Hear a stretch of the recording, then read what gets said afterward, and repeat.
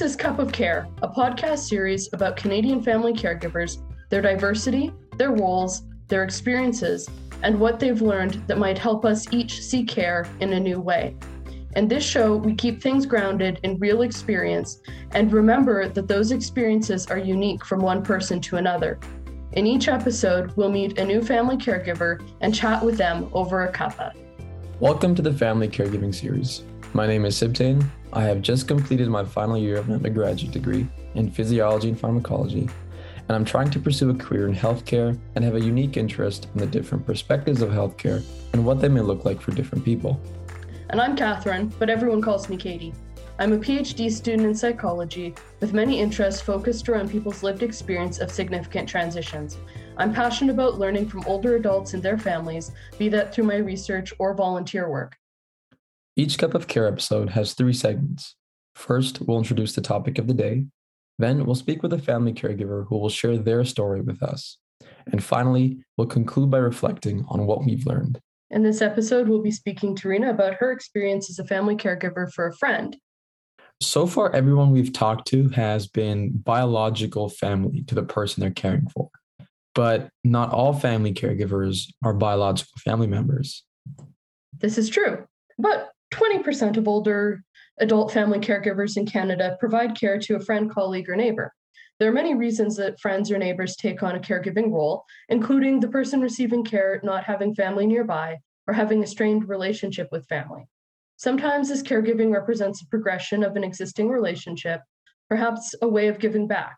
Other times, caregiving is the source of the relationship, such as when a neighbor sees that a person needs help and provides it. I imagine that caregiving for a friend has specific challenges, but also joys. And I look forward to hearing about those through Rena's experiences.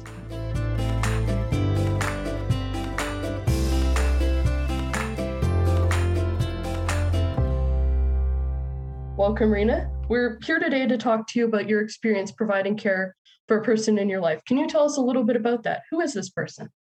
Well, my friend, her name is Margaret. She's 97 years old and is really still with it. She has it's sleep apnea, narcolepsy, but even worse than that. And so I met her at church over 30 years ago. She sang in the choir and really enjoyed it. She could drive a car. She'd been married twice. Both husbands died, but she never had any children. And so she really didn't have any family. Her brothers were older.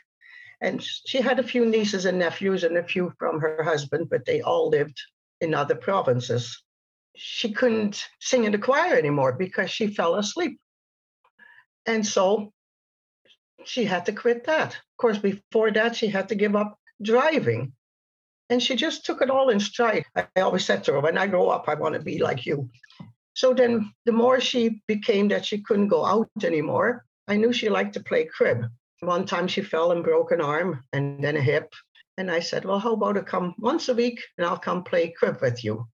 Well, of course, that worked. And every Wednesday night, I go over to play crib with her.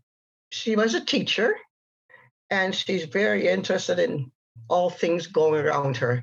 She lives close by here and her neighbor next door kind of adopted her. I look after the financial things and she looks after the medical things. So Margaret is almost like an older sister or a mother to me. And she really is a wonderful lady. It's unbelievable. All the trouble she's had, just imagine you lose driving. You can't sing in the choir. You can't live in your house anymore because as soon as she stood up, she'd fall down asleep. She'd just, if she wanted to read the paper, just looking at it, standing at the table, she'd fall asleep. And so, but never, ever complained. That's so amazing. One of her nieces was her power of attorney, but she died 4 or 5 years ago. And then Margaret said, would you be my power of attorney? And I said, well, Margaret, that's a big thing, I don't mind doing that.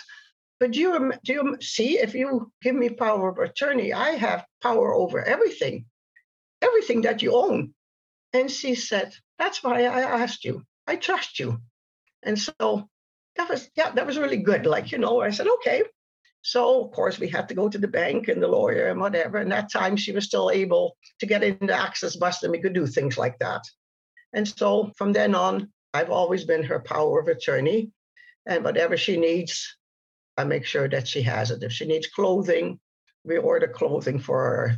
All her bills get paid. And if something changes, then they'll phone and say, we need to do something different. So that's basically Margaret. You've touched on it somewhat, but what are some of the main ways that you support Margaret? Well, like I said, if she needs clothing, who's going to get clothing for her? There's no way she can do that. She donates money to everything. If anybody asks for anything, well, if you were willing to send a letter, then she will send $10. Well, she had maybe 100 of these little charities. And that was getting too much even for the accountant. So then I had said to her, well, Margaret, what about if we add up all the money that you donate, and can we donate it in 2 or 3 or lump sums, maybe? So that was okay. It's that type of thing. It's all those little details and all of the negotiation. And it's so hard. She always took care of her own money. She always had money. Now having money in a lodge is not a good idea, because residents walk into her room, think it's their room, and then, of course, money goes missing. And so that is so difficult for her. I'm even having a hard time now with that. I feel so bad for her. She says, but I go to church at the lodge and I have no money to put on the plate. And that's a habit she had all her life. I said, well, what would you like to donate? Could we then just send a check? Oh, that was a good idea. And that worked. So those are the it's only tiny little things, and she feels good about if she has a problem, she can tell me. So she feels comfortable with that. And yeah, sometimes when you see that she really needs something, you can phone the staff and say, look, you're not doing this for her. We don't always think about caregiving as creative, but you're describing really a high level of creativity associated with caregiving. They also have a shopping cart that comes around once a week that has soft drinks, like you can buy 1 can of pop or a chocolate bar. And of course, whenever the cart comes along, she says, I have no money. And some of the staff then don't say, but Margaret, you can charge up, because that's how the agreement is. She can charge and it goes onto her account. And then once a month I get the bill. It goes automatically off her account, but I can see how much she pays for her care and whatever all she needs, So a couple of weeks ago, I had the phone again because I said, she's not getting a drink. She thinks she hasn't got the money. Will you make sure that all your staff know? So I want them to know that Margaret can have whatever she wants within reason. Otherwise, she'll go take 5, 10 chocolate bars or whatever, and then she just, not that she will eat them, but it's good to have in her room if somebody comes to visit, We're hoping that that problem is solved. And if not, we'll have to check once a month and say, okay, how is that going? Because I can see there's nothing going out of her account. She's not charging up again, of course. So I always think, what would I like? And so in my mind, I would like to do it all. And so we try to do or as much as we can do together with her TV now. She had cable, she had everything. She even had internet that she was paying for, and she didn't have an appliance for internet. So once I took over as power of attorney, I checked all these things and then phoned the company up, said, but her bill is so high. She's only got one plain old phone and TV and just a basic kind of. Oh, yeah, but she's paying for, you name it, she was paying for it. So I said, okay, let's cut it down a little bit.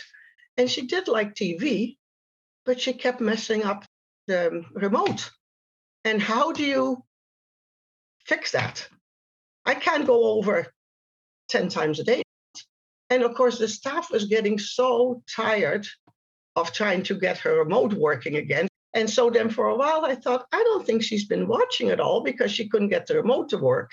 So I hung a kind of a curtain.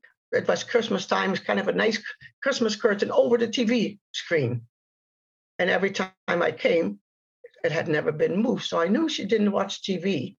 I didn't ask her because then she would say, I need it.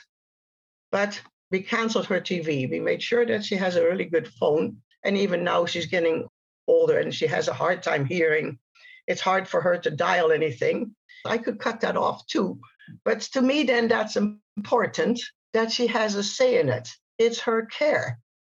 You're describing a relationship that's pretty much the same as any other family caregiver relationship. So that says to me that maybe we're making a false distinction. Yes, that's one thing with COVID. They were only allowing a family member. Well, Margaret has no family member. We had to phone and say, look, if she only can have one, then we'll do the other lady because she had lived beside him for many more years. She's not a family member, but to us, we're her family members, we're her caregivers, we're her power of attorney. So then the lodge had to change that a little bit, that yes, it couldn't always be a biological family member. She was allowed one or two people and always the same, which was fine for us,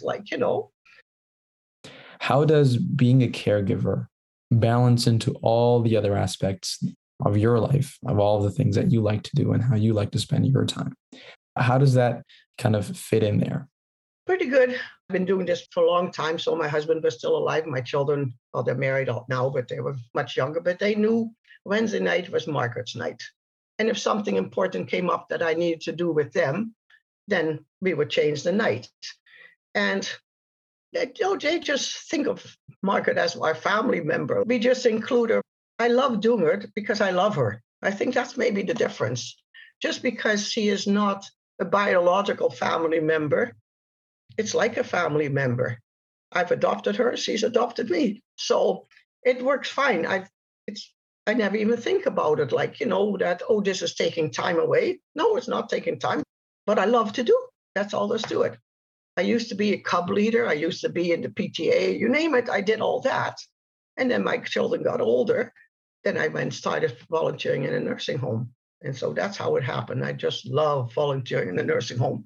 Thank goodness they're starting again. I can go for a music program or whatever. It's so nice to see the residents. A lot of them, of course, are not there anymore. But the ones that are there, they're so happy to see you and said, I miss you so. So it's something I love to do.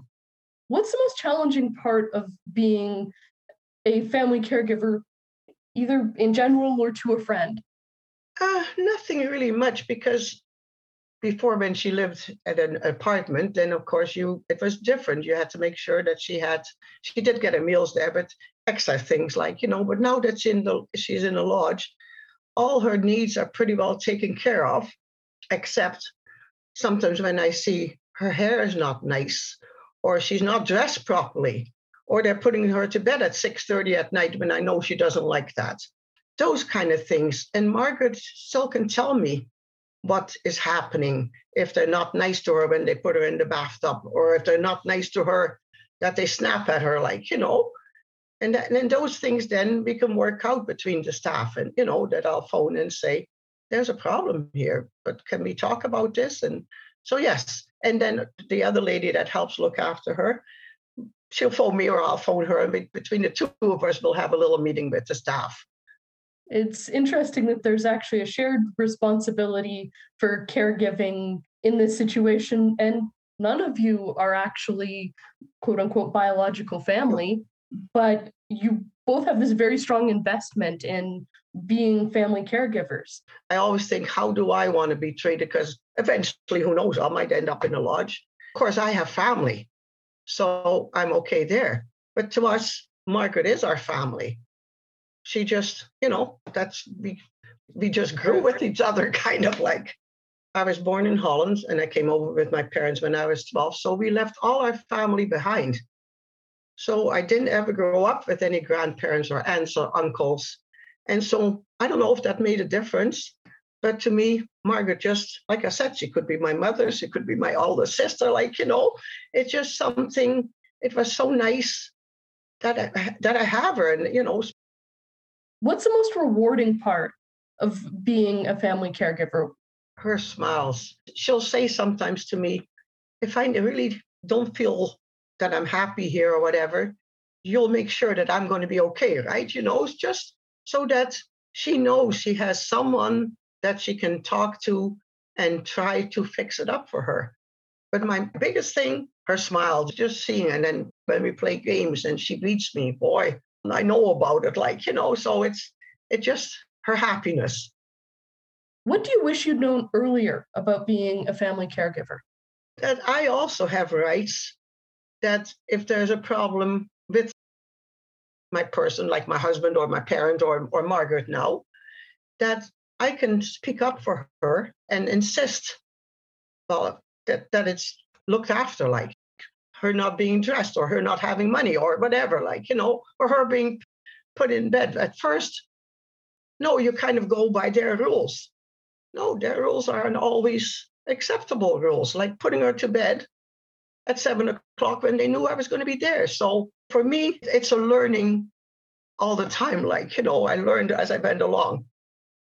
For people that are also in a relationship similar to you and your friend, what advice would you give to them? Maybe if their relationship is now starting to strain a little bit, or maybe the pressures of care is starting to affect their relationship. What advice would you give them to maybe better their relationship or to maintain it? With my parent, my mom, she had dementia. And in the beginning, she would ask me 10 times the same thing. And of course, I got a little bit snappy and said, I'd already told you that. But then I had to learn, if she knew that she was doing this, she wouldn't do it. I had to learn to accept that. And same with Margaret, is sometimes if she's a little bit out of sorts, sitting in a wheelchair all day, not having any money. She does have money, but she can't get her hands onto it. Having to eat when they tell you, having to do whatever. It's, then if she doesn't want to go to a program, they'll come and take her out anyway. It's hard. So you have to learn to kind of live with it. And if she's upset about something, like I said, then we'll talk about it and say, I'll tell her, well, maybe can we fix it? Can we do something? What do you think? The longer you are together, it just kind of goes automatically. Like even the staff will phone and say, there's something not quite right with Margaret, or can you come in because Margaret is upset or something. It just goes so gradually, you don't even think about it. It's automatic. When I see she needs something, it's an automatic thing. Putting yourself in their shoes, trying to understand. That's the biggest thing. Yeah, what they're going through and why it's so difficult. Mm-hmm. That's a really good way of looking at it. I always say you should walk a mile in someone else's shoes. Well, especially with people in nursing homes or people that need care. I can't imagine not being in my own house. She had to give up her car. She had to give up her house. She had to give up singing in the choir. Now she had to give up going to church. It's awful. No wonder you're down in the dumps sometimes. Thank you so much for agreeing to be part of this project. But I'm glad that both of you are doing this kind of thing, because before this was never talked about. So I want to thank you both for that also.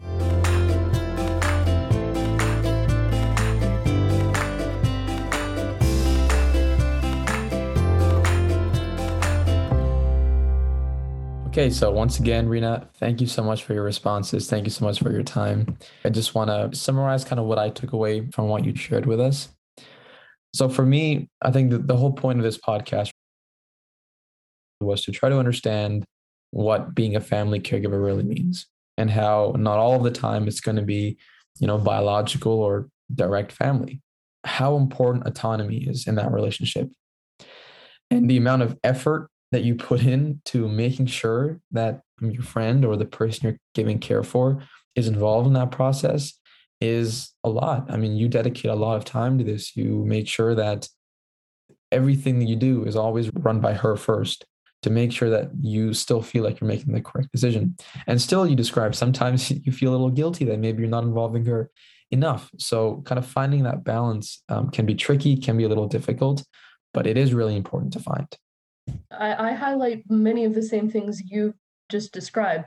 How do we creatively solve problems? And for me and my lived experience, sometimes it is about thinking a little bit differently, or going like, okay, this is clearly an issue. How do we navigate this together? How do we think through this in a different way? We spend a lot of time assuming that we should be able to do everything on our own, but yet we can't do it all on our own, and we probably shouldn't be trying to do it all on our own. We all need help and support at various points in our lives. And so as a result, we need to acknowledge that.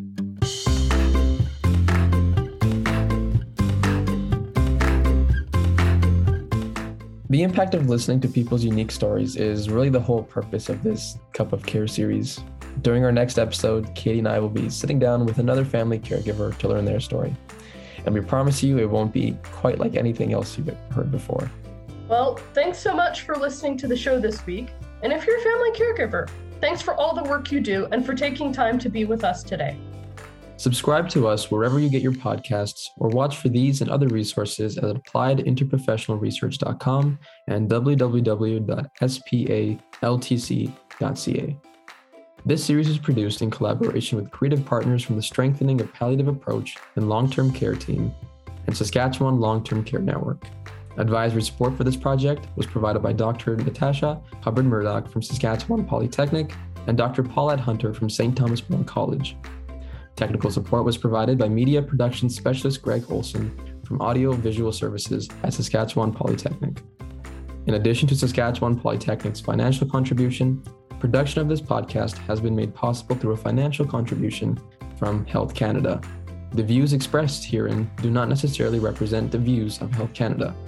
Lastly, as with many things in life, this project would not have been possible without the direct contribution of family caregivers.